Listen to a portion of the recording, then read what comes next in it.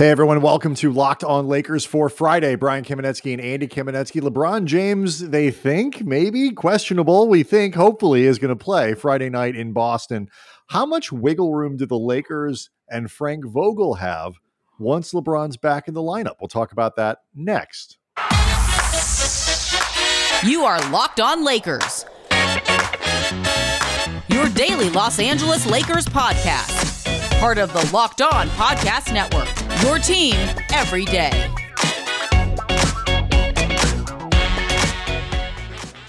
Want to thank everybody for making Locked On Lakers your first listen of every day. Monday through Friday, we get it up bright and early for you, no matter where you are, what coast, what job you're doing, whatever. We got this thing for you, ready to go. Monday through Friday. We really appreciate everybody who's listening. Want to let you know as well that this episode of Locked On Lakers is brought to you by McDonald's, proudly serving communities since 1965. McDonald's has always been more than just a place to get tasty, affordable food. It's an unofficial community center. So big thank you to our friends at McDonald's for always being there. I'm loving it. If you're looking, by the way, for another Locked On podcast, Lakers Celtics Friday night, go check out Locked On Celtics. They do good work over there, despite the fact that they're Celtics fans, Andy. Boo! Sasha Vujacic once yelled at me for wearing green in the Lakers locker room. At which point you reminded him, you're Sasha Vujacic. Yeah, shut up, man. It's like, I'm not on your team. Like, I'm not playing. And like, I'm a guy. I have got like 3 colors at my disposal. Like the average man has 3 colors that he can sort of pull off without help. It's like green, blue, and I don't know. The rest are like earth tones. I mean, that's it. It's like, you can't take green away from me, Sasha. LeBron, Andy. Earlier in the week, Adrian Wojnarowski of ESPN seemed to indicate that he would play Friday against the Celtics in Boston. He is officially listed as questionable. LeBron is. Woj is presumably fine. Are you expecting that he'll play? I am. I think he's going to be back on the floor. I wish this wasn't such a hard question. Like, people watching on YouTube can see how pained your face is trying to answer this question. I mean, I want to say that the answer is yes. The truth is it's been hard to feel confident with anything injury-wise lately with this team. Obviously, this stuff is coming not just from the Lakers side. This is coming from Team LeBron. And I think they generally are pretty both careful and confident when it comes to the stuff that they end up allowing to leak. But, at the same time, you never know for sure. So right. We'll see. Were I to put money on it, I'm guessing he is going to play. But I can't say I feel confident about it just because there's been no reason 16 games into this season to feel confident about anything when it comes to health. Yeah, and it's funny. Like, look, the Lakers need to win some games. We're going to talk about this, in a second here. The Lakers need to win games, and they need LeBron back on the floor because we discussed, I think it was Thursday's show, Wednesday, I forget. They're running out of time to build the kind of continuity that they need. They need 45, 50 games of the big 3 playing together, surrounded by something that approximates. They're already a quarter of the way into the season. We're pretty damn close to it. By the time this road trip is over, it will be a quarter of the season is up.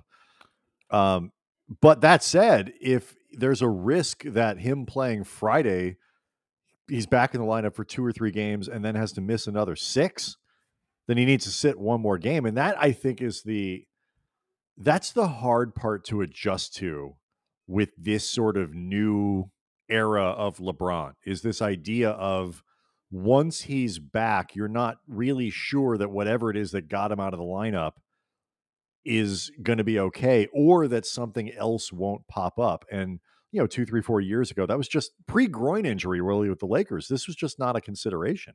Yeah, I mean, I don't know if LeBron is truly more injury prone now, or whether his body is quote unquote breaking down now or whatever. I mean, the guy still performs at an exceptionally high level just from a physical standpoint when he's on the court. He remains one of the most just physically imposing players in the league. Mm-hmm. So I'm not ready to speculate yet that like his body is in, a tangible decline. But what I will say though, with confidence, is he does not recover from stuff quickly anymore. Like, that is the type of thing that you cannot count on with LeBron or take for granted. In the same way that even pre-Achilles tear, you started seeing Kobe not be able to play through anything anymore. And, he had started to reach a place where he was still playing through stuff and he still was able to, deal with that really high threshold for pain. And he was exceptionally good at taking care of his body. And, the people he had around him were terrific. But at some point, your body stops cooperating the way Right. that it used to. And he's I think LeBron is at that non-cooperation He's phase. in that normal place. Like normal people take 2 weeks to come back or 3 weeks or whatever. No. LeBron is not in the normal phase because normal NBA I mean, normal athletes, NBA guys. no. You don't think You're so? wrong.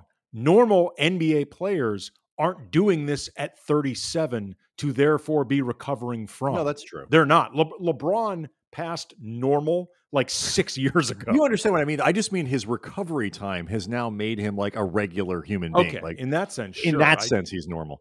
I just wouldn't lose sight of we're still in a place with him that is pretty damn unprecedented. And that makes it hard to amazing. figure out exactly what's happening, by the way, too, Yeah. and where it goes from here is because we are talking about somebody with the kind of mileage that he's got. One of the Lakers, let's presume he plays. If he doesn't play on Friday, he plays on Sunday against the Pistons in Detroit. The Lakers are in a place where they need some wins. Like I was doing Spectrum Sportsnet on Thursday night at the Lakers TV station, and it came up like this has been a joyless season.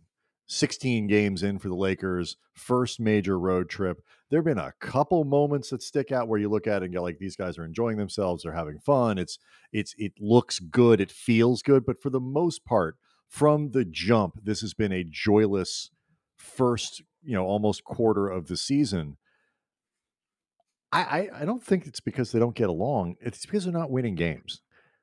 And the best way to get some joy back in this season is win a few games. And they need to pick up some victories on this road trip. They do. Yeah, it's important to capitalize because it's not an easy road trip. Road trips are generally speaking never easy in the NBA, particularly when they're of decent length like this one. But at the same time, Boston has been scuffling. The Knicks have been scuffling. The Pacers have flat out not been good, and Detroit's even worse than that. So there are winnable games there, even taking into account all the shit the Lakers have been going through, even taking into account we don't know for sure whether or not LeBron's going to be there. And we saw evidence of this, Brian, just the way they played against the Bucks. Like if the Lakers maintain the level of execution and concentration and attention to the details in the next 4 games on the road that they did against the Bucks in Milwaukee, they're going to win some games. I think so. Again, whether LeBron is back or not for how many of those games, if they do that, again, because Milwaukee is the best of those teams that they're going to face on this road trip, they're going to win some games. They will. And what it felt, I was thinking about it as you're kind of thinking more about it. You get, 24 hours away from a game, as opposed to recording right afterward. How normal of a loss that felt like. You look at it and go, okay, Russ played a good game. And, the Lakers missed their last 16 3-pointers. 16 straight 3-pointers. And that's one of those things, it's like in a playoff game where you're looking and go, yeah, but, the next game, this isn't going to happen. And you start making that checklist of stuff. Like that felt like a game. There are a couple things go differently. The Lakers absolutely could have won. And I agree with you. If they play like that, they'll have some success. My question is, I had when they fell down by 12, though, in that game, I had some dark thoughts about the potential future of Frank Vogel. And I want to ask you, because once they came back and made a game of it, I wasn't sure if they'd apply, but maybe they still do. We'll talk about that next. Locked on Lakers brought to you by Prize Picks. Hey, NBA fanatics, have you heard about Prize Picks? Daily fantasy made easy, the best NBA DFS prop game on the market. More NBA props than any other DFS prop operator. Offers all the superstar players as well as bench players, only recording a handful of minutes each game. Everyone that deposits, like Kent Bazemore. Yeah, exactly. If you want to do a prop bet on Kent Bazemore, I would say at this point you need to reassess your life. But hey, Prize Picks will make it possible for you. Everyone that deposits and uses a promo code NBA will receive a 100% instant deposit match up to $100. You pick 2 to 5 players and an over-under on their projections. You can win up to 10 times on any entry and just you versus the projected numbers. PrizePicks also allows mixed sport entries. You could go say, take the over on Kent Bazemore, which seems like a bad bet, with an under of Patrick Mahomes. So mix it up, whatever, have some fun, go nuts. Use the award-winning app on both the App Store and Google Play. PrizePicks, it's safe. They offer fast withdrawals, so don't hesitate. Check out prizepicks.com. Use the promo code NBA. Go to the App Store today. PrizePicks, daily fantasy made easy. So, we've talked, about, if nothing else, the chatter that is starting to get out there, some of the impatience with Frank Vogel, whether it's the offense, rotation, lineup choices, any of that, and just the disappointment of the start of the season, whether or not his job is at least in question in some way. And so they fall behind the Lakers a couple times by 12 in that game on Wednesday. And I 100% admit thinking, like, if they let this game get away like they did against Minnesota, for example, just crap the bed and look bad doing it. I'm not saying Vogel gets fired after Wednesday, a loss on Wednesday, but if LeBron comes back on Friday, I feel like the clock kind of actually might really start running on Vogel to where, like, if they look bad for 5 or 6 or 7 or 8 games with LeBron back in the lineup and they're still struggling to win and still looking bad in the offense, I would start to wonder maybe if they would pull the trigger on something even as early as, before the All-Star break or something like that. Then they came back and made a game of it, and I kind of stopped thinking about it. My question to you, though, is does Wednesday's game matter in kind of thinking about it if when LeBron comes back, they don't really appreciably improve over the next, 2 weeks? I would imagine no, because if they were that close to thinking about it, it means they were that close to thinking about it. You know what I mean? Like if or at least, I was. I don't know if they all should report it. It's my speculation. No, as somebody who always resists the they're going to fire the coach kind of talk. Like that got me thinking. It really did. I understand that, but this is something we talked about on a recent podcast before the Milwaukee game anyway, and there are a lot. But my point was just, if it's something that they are thinking about doing, it means in a lot of ways they will look for the reason to do it. Mm-hmm. And that doesn't mean necessarily that they are absolutely on the lookout for the window of opportunity to I guess, fire Frank Vogel with some degree of cover. I mean, ultimately, I feel like if an organization loses confidence that much in their coach, you should pull off the Band-Aid and do the thing you think needs doing so you can hopefully get yourself on the right course. We've talked about this many times before, Brian. When the Lakers fired Mike Brown 5 games into that season with the super team that never was, the mistake they made was not, being impatient with Mike Brown and firing him 5 games in. What they should have done was fire him in the offseason leading into that season. Because if you fire a coach 5 games in, that means by definition, you didn't feel so good about him heading into that season. That is correct. So if that's where the writing on the wall seems to be heading, you are better off getting ahead of it early so you can reset with as much time as possible, as opposed to having to do it deeper into a season. So I guess I would feel like if they're already having second thoughts about Frank Vogel, and if you want to read into things, you look into the fact that his extension that a lot of people were watching for and wondering, what the hell's going on with this? This guy won a title a year ago. They gave him a 1-year extension. Not very extendy, that extension. No, that is. It was a step ladder, not a like a big utility thing that you see people at the back of their truck or something. Right, which speaks to, it does not give indication of full, true confidence or commitment in Frank Vogel, but it also speaks to, and I've said this a lot, I don't think they really know what they want in a coach, or they have a definitive vision of who they want, and I don't think they've had it since Phil Jackson. Yeah, and I also think too, like, Rob Pelinka prizes flexibility. I think as a thing, both with the roster, and it makes a lot of sense, but also I think with the coaches, You know, one of the comments. If Rob Pelinka was ever going to go into rehab, it would have been for cap flexibility. Yeah, that's what he would have ended up in Hazelden for. And you know, so you see it, you see it with you know, what they've done to preserve, you know, to line up their superstar. Well, until this year, this might have been the year where the meetings took. Westbrook, Davis, and LeBron still line up. Like, they've spent a lot of money, but in terms of when they come off and those contracts, like, those things are still in alignment. Okay, and so. No, I'm just saying in terms of when those, when they were just saying this is clear. Sure. I don't want to get bogged down in it. I'm just saying is this year was the year where it felt like Rob Pelinka really decided, you know what? I don't have to get too cute about it. I'm just going to ram this massive contract into my books. That's all I mean. Spend some other people's money, sure. But he also does it with coaches. And this is one of those places where you start to you know, you do question how well do they handle the human parts of this?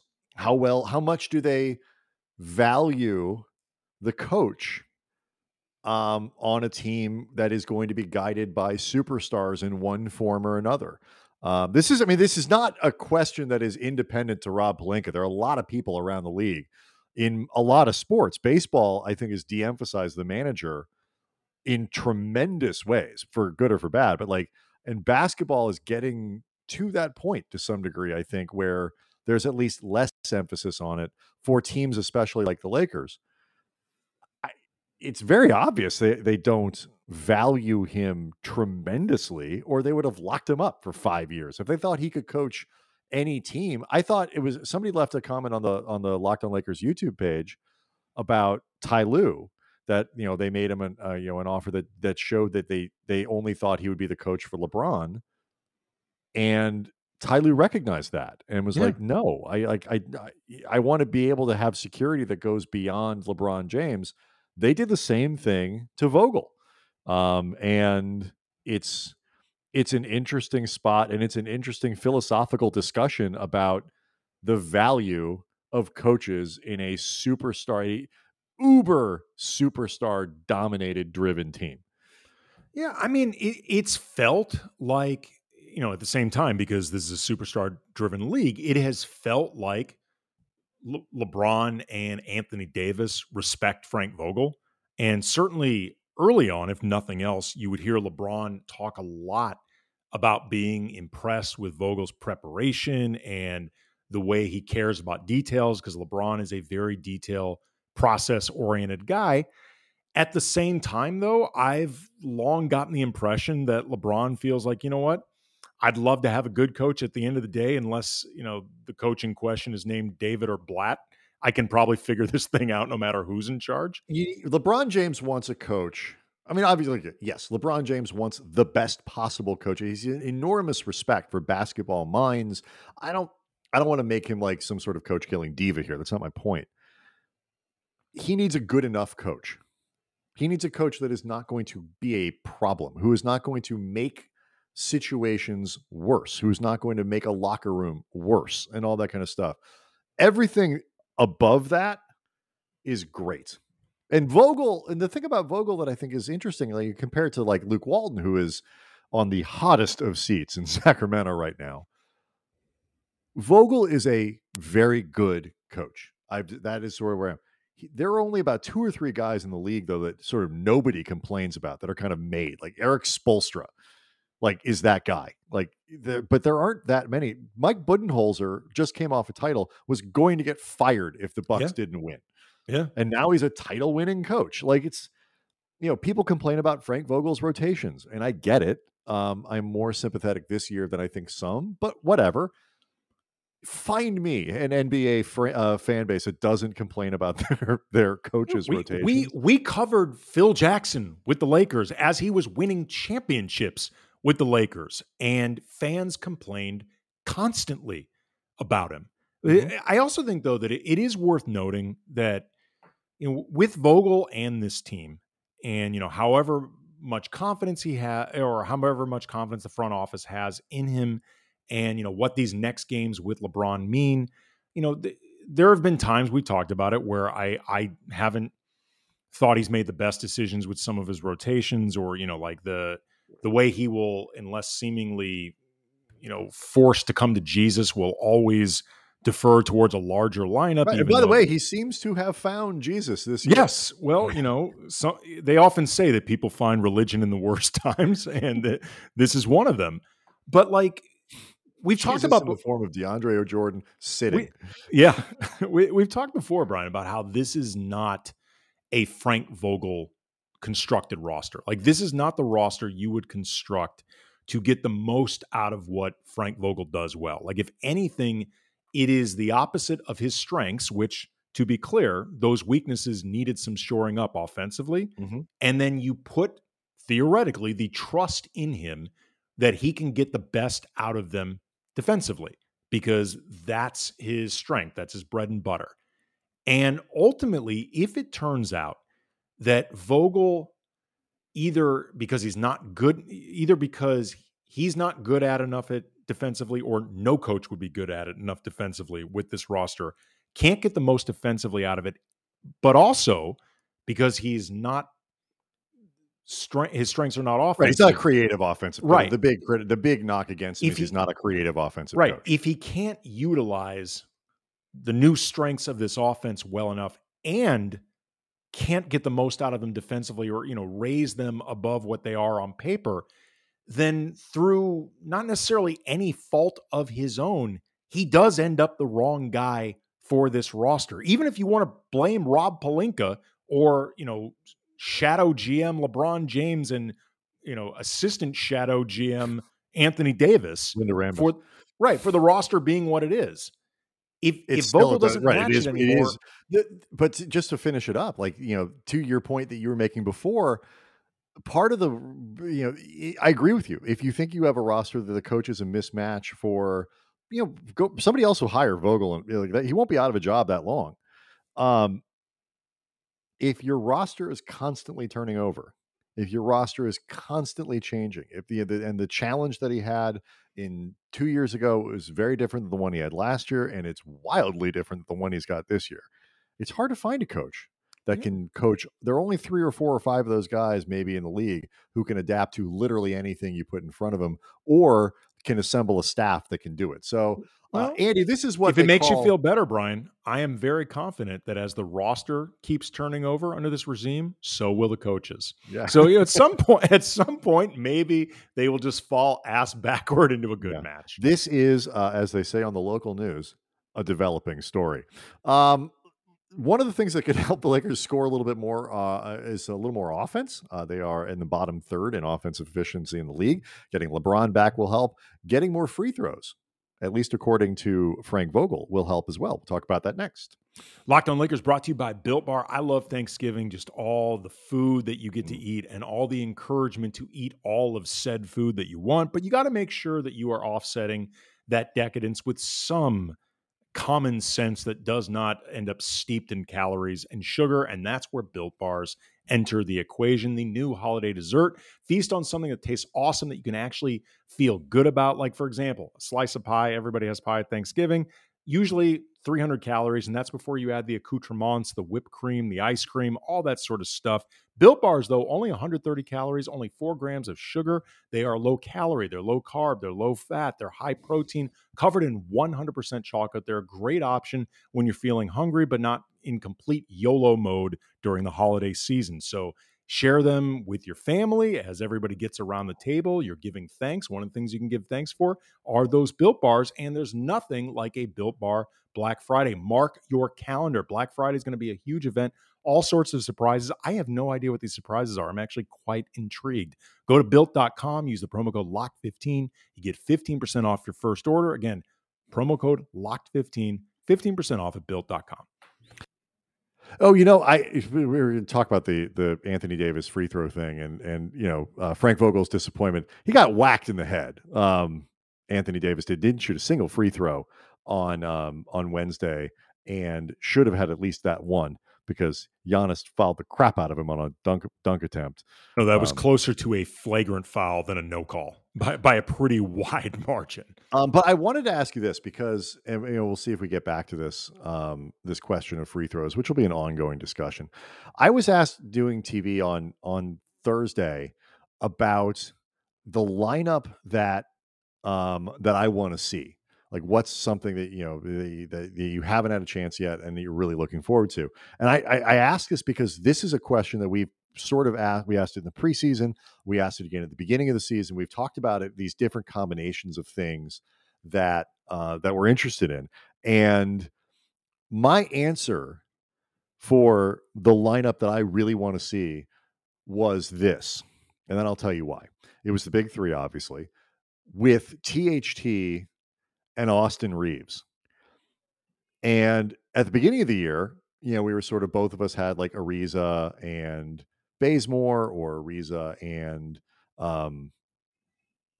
it would be Ariza and like Ellington perhaps in the starting lineup. That was sort of the presumption of what it might be. I actually think those two guys with the big three present the Lakers with the best lineup that they can put out there, at least based on how guys have played so far this year in terms of two-way players, which THT has kind of shown himself to be at this point, like potentially like a decent two-way player. And then what Reeves did as a really good positional defender, a guy who will follow whatever principles you're asked to do. And then offensively, I feel like would be a perfect fit with those four guys because he takes shots when they're asked of him, which wouldn't be very often, but otherwise would be setting screens, making the right, cut, doing all these other little things, passing the ball very quickly when it gets to him, to the open man. He's a perfect kind of fifth guy wheel greaser for a unit with four guys who can attack the rim in the way that those guys can. And he can hit a three-pointer, competent outside shooter. It's kind of crazy to me that I think this is their best lineup. It's definitely possible. I want to see how it looks with Kendrick Nunn first. And by want to see what it looks like with him, I mean, I want to literally see him on the court with the team. Are you sure that he's still on the team? I have no idea. I mean, honestly, I've seen him sitting on the bench a few times. So I'm assuming that he's still with this team, but he's felt more like he's on a milk carton than he's actually on the roster. But he was brought in to be a pretty important part of what they do moving forward. And he's one of the more dynamic guys that they have. And, I understand that there's certain things that Austin Reeves does in terms of at least what we've seen from him defensively. And, Kendrick Nunn has been more of a defensive neutral than he's actually been a quality defender. And, while I think Austin Reeves still has certain issues, I mean, he gets absolutely murdered on screens and stuff like that. He's obviously not a man of heft. No, I have to imagine that is the thing that really has jumped out at him the most in the difference between college and the pros, even more than the talent discrepancy. It's the holy shit, do these guys set screens? Yeah, but physically, yeah. But he's definitely a very good positional defender. There's a lot of defensive concepts that he seems to pick up on quickly, and plays well with better players. And yes. I think, and that's part of the reason I think you can put him in that lineup. But it's not even that he's the best player, right? Okay, yeah, but in terms of fit. But the potential difference, though, between him and Kendrick Nunn is that Nunn may not need those better players as much to succeed because on paper he's a better player than Austin Reeves. I agree with you. There are a couple things about it that I just want to see it. Sure, I understand, and you could be right. One difference is 6'5" versus 6'2". So I think they get a little more versatility with the taller player there. And I'm just thinking about how it all fits in terms of I think Austin Reeves might supplement those four players more than Nunn, because one thing Nunn would be able to do, absolutely no question, put the ball on the floor, get to the rack, all that kind of stuff, be a better scorer, on the floor than Reeves would be. It's just a matter of is that what you would need with those other four? But what really strikes me about it is, THT is obviously the fourth highest player on the team. I think is Luol Deng still the fifth? It's either Luol Deng or Nunn. Nunn. No, I think Luol Deng makes more money He's still on the payroll, isn't he? Yes, he is. Like one more Yeah, year? Yeah. So Luol Deng is the 5th highest I payer believe played. this is Yeah. the last year, God willing. It is both really encouraging and a little worrisome that I would put Austin Reeves, undrafted free agent, in that group. And Yeah. it is a tremendous compliment to the team and the scouting department and the quick trigger that they had, like, we need to get this guy on a real big boy contract, not the two-way and all that kind of stuff. But it just, to me, it's a big red flag about this I mean, crew of other people that they've signed I don't know. and I mean, how I reliable they think can be. I'm not going to lie. I think it's a little premature, both in terms of elevating Reeves to that point when you haven't seen him, on a scouting report for an entire year or playing in high leverage games, but Sure. also having not seen the entire roster. I no, but do you think appreciably different about Avery Bradley now than you do? I mean, I don't. I No, no. I mean, and I think he's fine, but I think he's gonna, when LeBron comes back, he could lose his spot in the sure. rotation. Avery Right. Bradley, But he's not one of Bazemore the has been guys a I thought about tremendous. closing anyway. Right, Bazemore has been a tremendous disappointment. Certainly since the first 5 or 6 games of the year, he could get it back. But last year to some degree, especially as a shooter, was an anomaly for him. And both of us pointed out, like, I don't know if that's real. Malik Monk is all over the damn place. And you know what he's been over the course of his, years in Charlotte? All over the damn place. Sure. And it's just, so I don't know if it's premature. I think you're right. It's premature to be like, oh, Reeves can totally do that. Yeah. I don't know if it's premature to question the other guys, and that's really fundamentally what I'm doing. Well, I'm not saying the supporting cast sucks. I'm just saying they kind of have the limitations that we kind of thought they might, and what we were hoping is that 2 or 3 of them would, you throw a bunch of them at the wall, and 2 or 3 of them stick a little bit more than they have. The well, guy who's stuck is Reeves. Well, yes, but Reeves has not been out here during a lot of this struggle period that hasn't had LeBron. I mean, again, I understand. I want to see what it all looks like when they're all together before deciding all this. Reeves is a really awesome, fun story at this, and I think he's a legit player. I'm not trying to discount him as some type of like gimmick. He's a legitimate, I think, NBA rotation player, and I think he's only going to get better. I think it is also very easy to look past some of his shortcomings just because it's really That's fair. enjoyable to see Fair. him succeed. Like, he feels more like gravy as opposed to the other guys that you may have been And expecting you know more what? from. I mean, we talked about this in the first segment of the show. In a season without joy, to find the one piece that you're like, I feel that's fun. I feel good about it. Yeah. It's a good story.